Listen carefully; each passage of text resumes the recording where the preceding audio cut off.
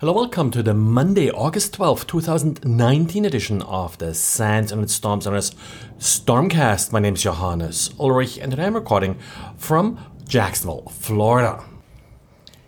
Xavier wrote up an interesting all JavaScript phishing page. Now, unlike the phishing page that I talked about about a week ago, where we actually were able to recover the phishing kit based on a misconfigured server, in this case, well, you don't need that because the entire phishing page is self-contained in JavaScript, including the submission of any collected credentials.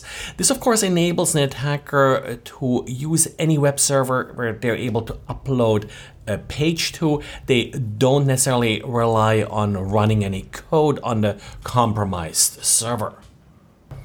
And if you're owning a modern Canon DSLR camera, you probably need to apply a firmware update. Researchers at Checkpoint identified multiple vulnerabilities in the picture transfer protocol.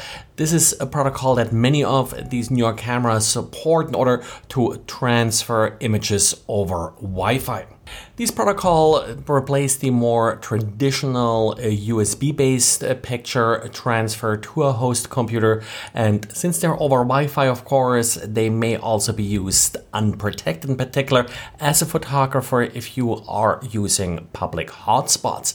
To launch the attacks, an attacker has to know a unique identifier for the camera, which can typically be sniffed off the network.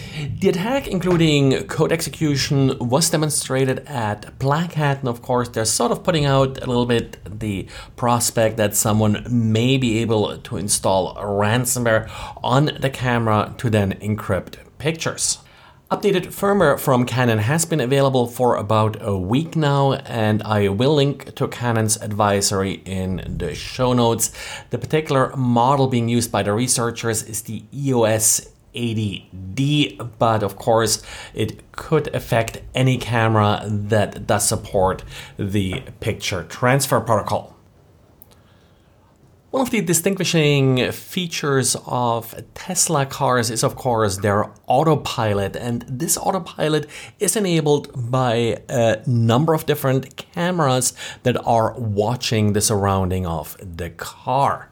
And of course, these camera feeds can be used for more than just the autopilot. At DEF CON, Truman Cain demonstrated an open source package that he installed on a small computer and connected it to his Tesla. And this software package is able in real time to recognize license plates and also do facial recognition.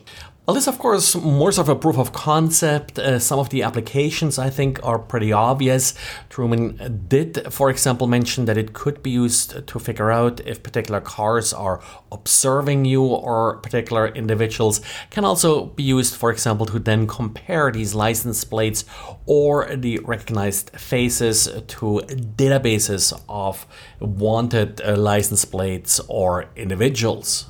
And thanks to the processing power of the NVIDIA Jetson Nano that's being used in this project, all the processing happens locally and not in the cloud.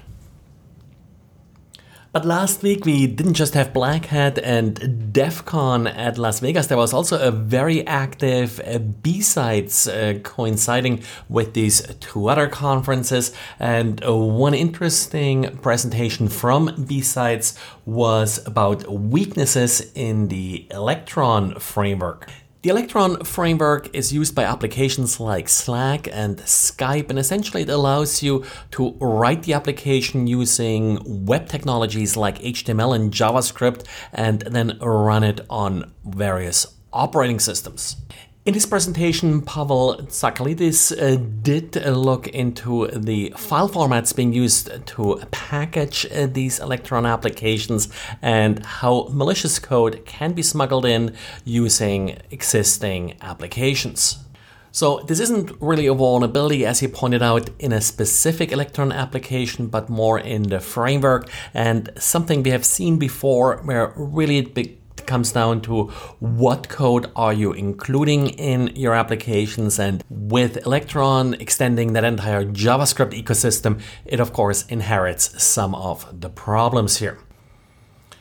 And finally, if you haven't noticed it yet, there is a new release for Nmap that was released with DEF CON. It's now Nmap 7.8.